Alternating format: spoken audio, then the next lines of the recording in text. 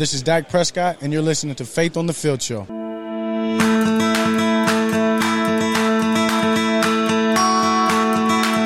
Welcome to Faith on the Field Show, presented by International Justice Mission. I'm Rob Motti with my beautiful wife, Remy. Yes, my beautiful wife, Remy. It's great to be with you. It's great to have you this week because it's been difficult, but it's also great to be with you on all of our radio affiliates across the country, including our new stations that we rolled out in the past 3 weeks, Delaware, Maryland, and Texas. Wonderful to be in new markets. Our guest this week is 1996 Heisman Trophy winner Danny Wuerffel, so stay tuned for that conversation. So I didn't want to even discuss this ahead of time with you because I wanted. Normally we do. We prepare our show, but I thought this would be cool because it's been a while since we've been able. This is my first year as the AP's lead NFL writer, and my responsibilities have quadrupled. I can't go beyond, I don't know. So I'm constantly busy. I'm on the go. I'm moving. I'm traveling. I'm working. And even though I do a lot of work in and out of the house, I'm not really present. And you and I, with your schedule, as now you're doing a tremendous job as a realtor, but you're busy, and it's just hard. Mm-hmm. It's hard to get 2 minutes together, let alone a segment to record for Faith on the Field. So now we always make time. We try. I wanted to be able to just discuss this because it's not just us, right? We're not the only busy family. Everyone has a lot on their plate. Mm-hmm. People are busy. There are families with mothers and fathers both working, and it's hard. And on top of that, we're homeschooling our children. They're doing a tremendous job by themselves with what they're doing right now. And obviously you're there. I try and be around, but I'm not as present as I want to be. And I notice it. And you don't say anything. Mm-hmm. Occasionally you will, but I can read it in your, I guess maybe. My face talks for me. Your face does talk for you. My face always talks for me. But what you and I do well is we communicate, and sometimes not verbally, sometimes through text message. Because there's been a lot of adjustments for us, too. Everyone knows, we've talked about this. My father passed away in August, and my mom was staying with us for a while. And there's a lot of adjustments. There's a lot that goes into that. So we do our best communication sometimes when it's serious and heavy via text message. Yeah, why is that? And I wonder how many people out there are the same way, where if you get face-to-face, and then it's so easy to push someone's buttons, and you know how to push mine.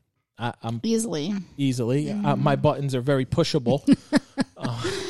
You do too. Yeah. So is this like a therapy session or something? Maybe it is. And I think people out there need that a little bit. And we'll give you a Bible verse that goes with this.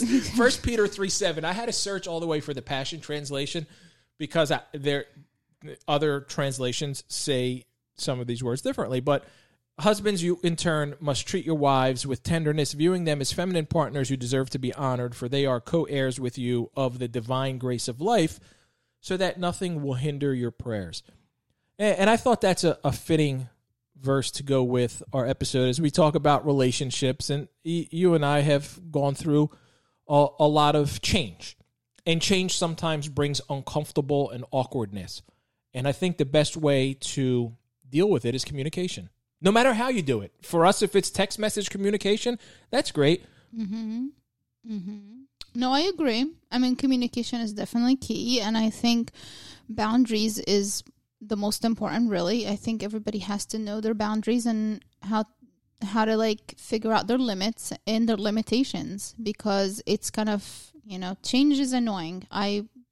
One of those people that actually don't like change very much. No, you don't like. I thought I didn't like change. You don't like change even more so than I don't like change. I don't like change. It's human nature. I'm comfortable. I like being comfortable. And when I get into a rhythm, I don't like my rhythm to be changed, because now I have to readjust to everything that I built till I get to that. And then it bothers me and it throws me off. And then I get really irritated. And yeah, it's annoying. But yeah, change happens. I mean, you can't help it sometimes. But then at the same time, as you said, communication is key, because you really do need to understand how the other person is feeling and what they're comfortable with and how they can adjust, because you can't just assume it's going to work out or whatever. You just have to make it work. And it's not fun. Change is not fun for me. I don't like it. Some people like change. Some people like to, travel the world and like be in hotel rooms and like all that. And I like to travel, but actually that's because that part always sometimes annoy me, because I don't like the change that comes with it.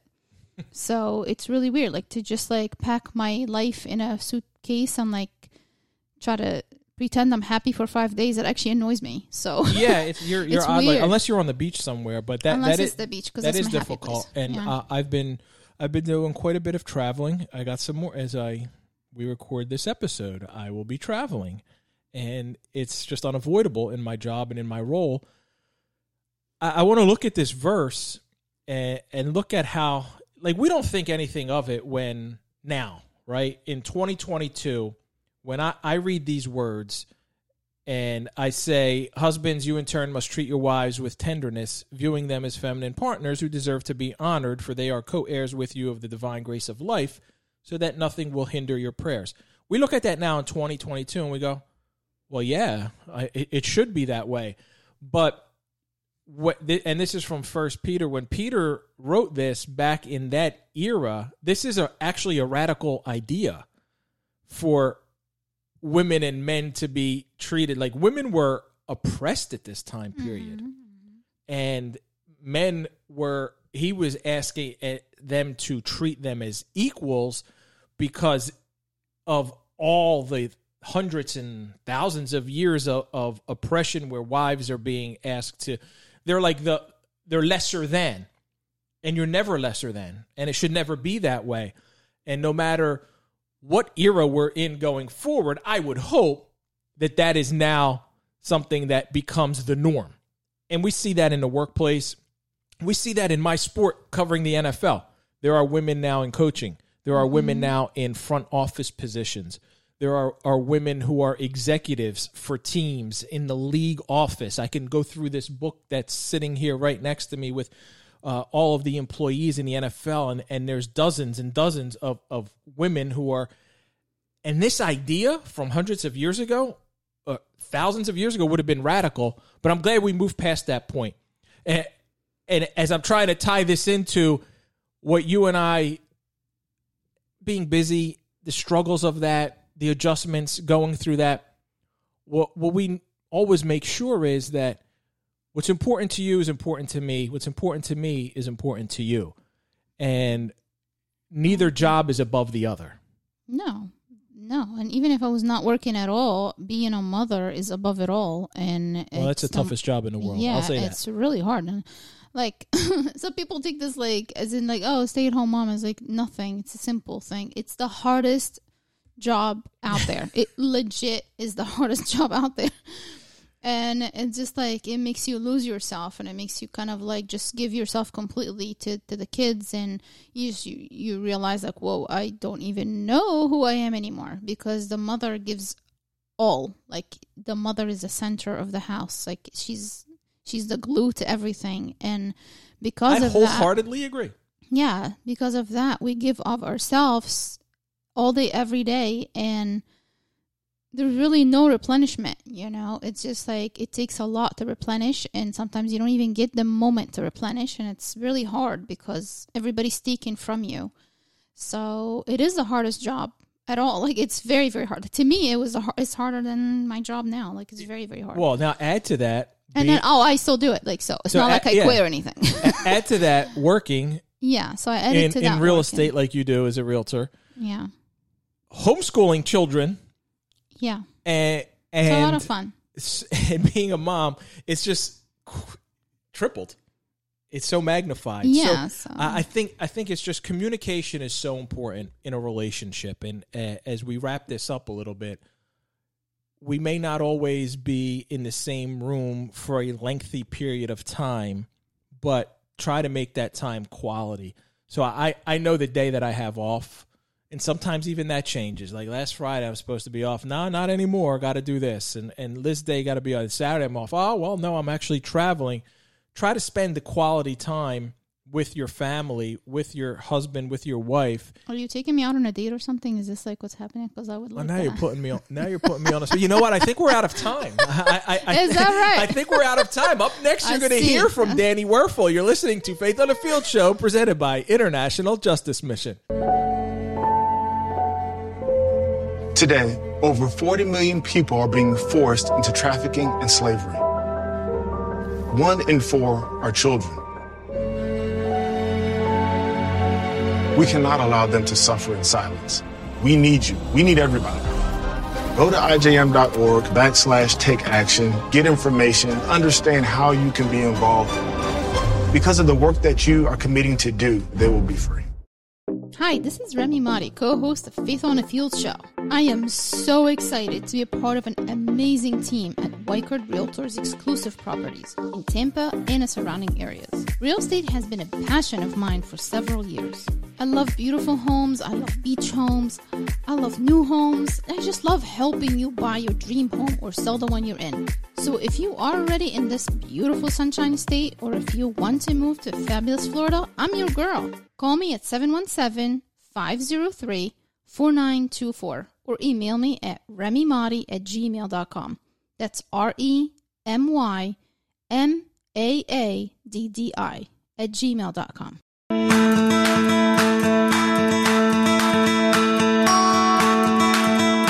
Welcome back to Faith on the Field Show, presented by International Justice Mission. I'm Rob Mahdi with Remy. If you're listening to us for the first time, you can go to faithonthefieldshow.com, find every episode since we launched in 2017. We've had an awesome lineup of guests. You can listen anytime at your convenience on any of the podcast platforms. You'll hear the full interviews on there. Be sure also to follow us on Twitter, Instagram, and Facebook at Faith on the Field, and tell a friend or two about the show. I want to take a minute to thank all of our wonderful sponsors, International Justice Mission and Heritage's Dairy Stores. If you would like to be a sponsor for our show and help our ministry grow, please reach out to us at faithonthefieldshow.com. Our guest this week, Danny Werfel, was the 1996 Heisman Trophy winner when he led Florida to the national championship. He played 6 seasons in the NFL with Chicago, Washington, and Green Bay. Danny now leads Desire Street Ministries, a nonprofit organization that seeks to help impoverished neighborhoods through spiritual and community development. Here's my conversation with Danny Werfel. It's a pleasure to talk to you. It's been many years since you played in the NFL, but your impact, right, in the NFL and college football has still felt. And I want to go back to how you grew up and how that kind of shaped who you are now and everything that you became over the course of your career, because I know that your dad was a chaplain in the Air Force. So growing up in that environment, in a family of faith, yet still being on the move, how did that help develop your values and what you came to believe in and who you became and how you held on to that? Growing up and moved all around, I think, one, just my dad in general is a unique, amazing man in that he's done so much for so many people. He was a chaplain in the Air Force. And he's maybe one of the most fiercely competitive people you'd ever meet. So I grew up with a father who loved to compete and valued that. And yet also, which is kind of hard sometimes, also valued a strong sense of humility. So I've got all these memories of wanting to win, but then, if I was caught bragging, if I was caught, that was not something that was part of the Werfel culture. So there was this competitive part. There was this part where we moved every couple of years, which really was challenging in a lot of ways. I mean, to get situated, get your spot on the team, to get your friends, and all of a sudden to be uprooted. I think it really helped me recognize that there's lots of different ways people do things, north, south. We lived in Europe. We lived all over the country. And a lot of times when you see people doing things different, you may think it's wrong, but sometimes things are just different. And I got a really neat experience of that. The sports really helped me each place we went make new friends. And so that really validated how important sports was. And then lastly, and through all of this, just kind of the undergirding of our faith that sort of was the nucleus of our family was always a part of it. Kind of directing how we thought about things like competition, how we thought about what we did with our money and helping people. And so all those things kind of brewed together in me, and then I stumbled on the sport I love, playing football, and was lucky to get a good high school coach, and things took off from there. When did you realize that football was, one, something that you're really good at and could be a path towards perhaps future in the NFL and playing a big time college program? At what point was that? In high school? Was it early in high school, later in high school? I remember in ninth grade, I was filling out a survey for a class, and it was asking you what your goal was. And my goal, I remember writing it down, was to get a college scholarship. Like, that's what I really wanted. But at the time, I thought it may have been in basketball. I was probably a little bit better of a basketball player in middle school and early in high school. And I didn't know. I love both of those sports. I love playing both. And I think it was really into my junior year. We got a new football coach who came in. We ran the run and shoot type of offense and just had a really, really exciting, fun junior year. And I think I started hearing from colleges and all the recruiting stuff. Of course, now they start like recruiting you when you're in the third grade. But, back then when I was around, they at least waited to your, junior or so. But just that was it. Probably my junior, kind of finishing up my junior year, is when I realized that I might have a really good chance to have some sort of future in football. Having that success that you were able to have at Florida and playing for Steve Spurrier, now you go back to the humility aspect of what you learned growing up under your dad. How challenging is that to be, for this term is used all the time, but the big man on campus, right? But now you got to balance the success you're having with who you are and what you learned through growing up in that family structure and humility. Yeah, it really is. If you think about it, the drive to be the best and be successful is powerful and important. But I also believe, the drive or the acceptance to be humble and to be a servant and to care and put other people first is incredibly important. So how do you marry those things together? I think that's a lifelong challenge we all face. I think most people tend to be good at one and not the other. I think I always tried to do both of those things well. As I look at the flow of my life, though, if I were really honest, probably a lot of times when I was coming off humble, I was trying to be humble, if that makes sense, because that's what that was a value that I faced, I think. And as I've grown older in life and I've had other challenges and different things happen that sort of force you to kind of accept some of your limitations, I think I've slowly, hopefully, starting to turn into the person that I always wanted to try to be. But it's hard when everyone tells you you're the best. It's really hard not to let that get to you. And when people treat you differently, it's hard. And so I actually even thought about writing a book for celebrities, called How the Heisman Stiff-Armed Me. How success can stunt your growth as a human, or something like that. It's chapters like you're not as funny as you think, you interrupt more than you think, all these sort of things that sometimes happen when people get to be too important. You win a Heisman Trophy, you lead the team to a national championship.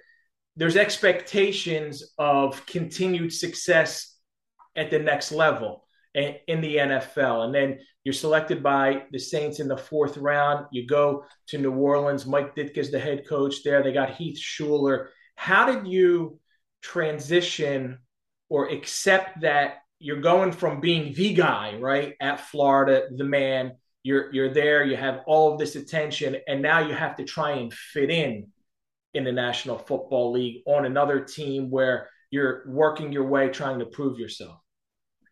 Yeah, I think that was, I kind of felt similar to maybe how I did as a young guy in high school or college. You get in there and you're going to have to earn your way to play. I had hopes and dreams, like every young NFL player, that maybe I, in New Orleans at least, could help be the quarterback that led them to their first Super Bowl. And you kind of hope those things will line up. But yeah, I think that initially I was just excited to be there. Grateful to have an opportunity and hopeful that when I got that, it would be successful, at least on the front end, for sure. You played for several different coaches. Obviously, Steve Spurrier had a major impact on your career. One at Florida, and then you end up playing for him again at Washington. What was it like to play in his offense, the creativity that he had, the innovation that he had, and what did you take from him off the field, the lessons that he may have taught as a coach to help you be a better person? Rob, it's ironic you asked me about him at this moment because my phone is buzzing and he's calling me. So I'm going to skip a call from Steve Spurrier to talk about him, and I hope hope he doesn't hear this. That's great. But I tell you, well, so obviously our relationship is still good and strong. You know, I wouldn't likely be sitting here talking to you had I not had the chance to play for him. You know, his mind, the way he designed offense, the way he coached it, just was a perfect fit for someone like me. I didn't have the strongest arm from a lot of people, but when it came to timing and thinking and decision making and just sort of accuracy and touch, those were the things that I was good at. And so it was a unique fit, and just really, really fun. A lot of flexibility for the quarterback. You know, I mean, literally on any time a play didn't work, he would say, well, you know, you could change that play to any play in the offense, the line of scrimmage. So, like, you know, you really had a lot of opportunity as long as it worked to change the play around. And then, you know, off the field, you know, he was an incredibly flexible. He would always talk about this idea of being super flexible and being able to accept things that weren't coming the way you thought it and adjust and roll with it. And, you know, he, in a day and age and in a time when a lot of coaches weren't always following all the rules, Coach Spurrier was an incredibly by the rule follower. And I think that's to his credit to win a national championship, doing it absolutely the right way, as many coaches have too. And then just his love for his family, his wife and his kids is a great model for all of us. Dan, tell me about the inspiration and the motivation behind the Wuerffel Foundation, what you try and accomplish there, and then, of course, the Wuerffel Trophy that's given to the NCAA player who makes the biggest impact in the area of service. Yeah, well, I mean, one of my life's missions is really to inspire service and unity in the world. It's like, how can I use who I've been, who I am, what I care about to make a mark in the world? And the Wuerffel Trophy is just a great example. There's so many amazing young men doing things all over the country, but typically it's the best players on the field that get coverage, or the players that make bad decisions that get in the news. And so often the folks that are just doing great stuff, you don't hear about them. And so, you know, not only are we trying to have an award that celebrates the winner, and we get one winner every year, but I mean, we have over 100 nominees. And so one of my hopes is that we can partner with different folks that can help us tell the stories of more and more of these young men, because it's inspiring just to see people that go way above and beyond, and whether you're in a smaller college out west somewhere or a big SEC school or wherever you are, if you're a kid and you see the story of one of your heroes who's at that college that's not just, you know, a good player, but like, you know, he's going on mission trips, he's going to the hospital, he's doing things with the kids in under-resourced neighborhoods, that's pretty inspiring. So we get to tell those stories, and that helps us make a dent in the world. That's awesome, man. I'm someone who certainly appreciates that, so I love to hear it. I want to know a little bit more about Desire Street Ministries, how you got involved, your role now as the executive director, because it's been over a decade, correct? I started volunteering in 1997. Wow. So it's, right when I was drafted by the Saints, I was there and I heard about this organization in the Ninth Ward of New Orleans called Desire Street.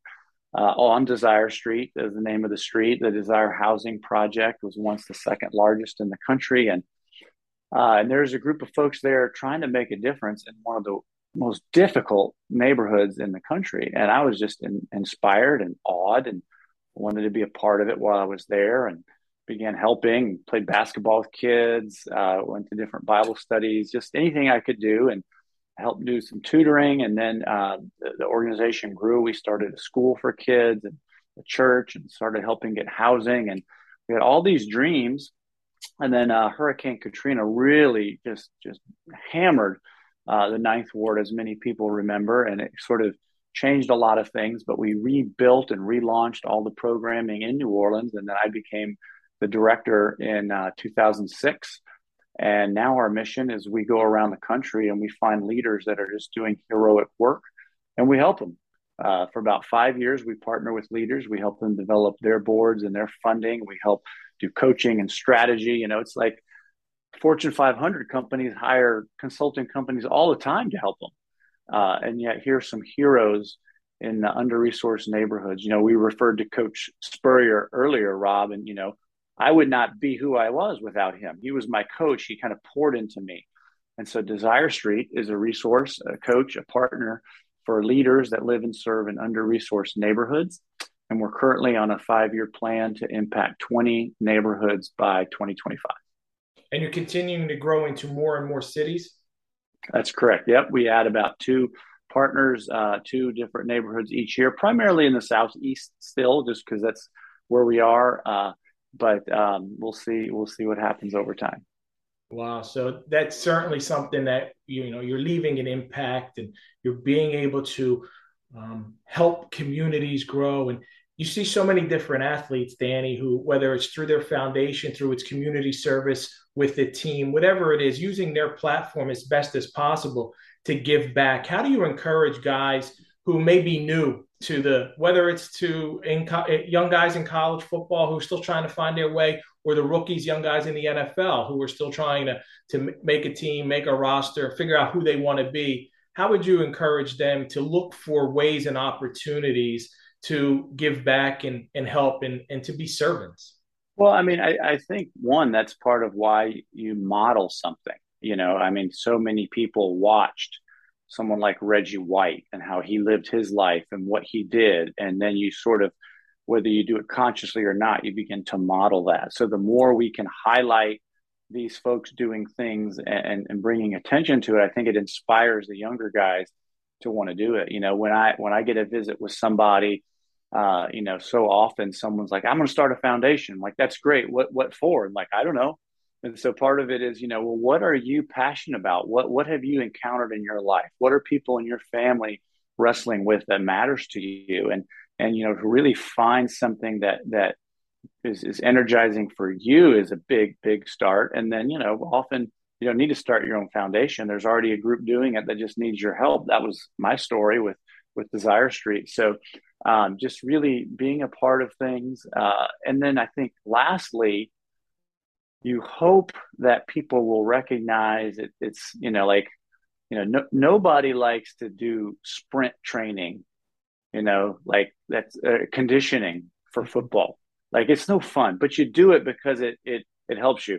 I think a lot of people think, serving others is like the conditioning you have to do because you should do it, as opposed to recognizing that when you engage in so many things with a soft and open heart, it can be the most exciting, beautiful thing you're a part of, to where you can be blessed as well in the effort. And those are the things you hope young people hear and catch on as they're considering how to invest their time, their money, their talents.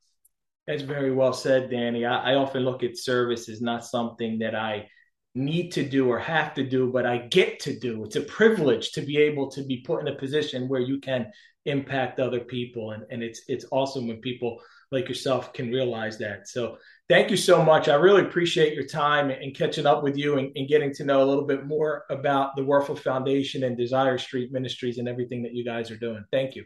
Thank you. Yeah, all these things people can find at DannyWuerffel.com.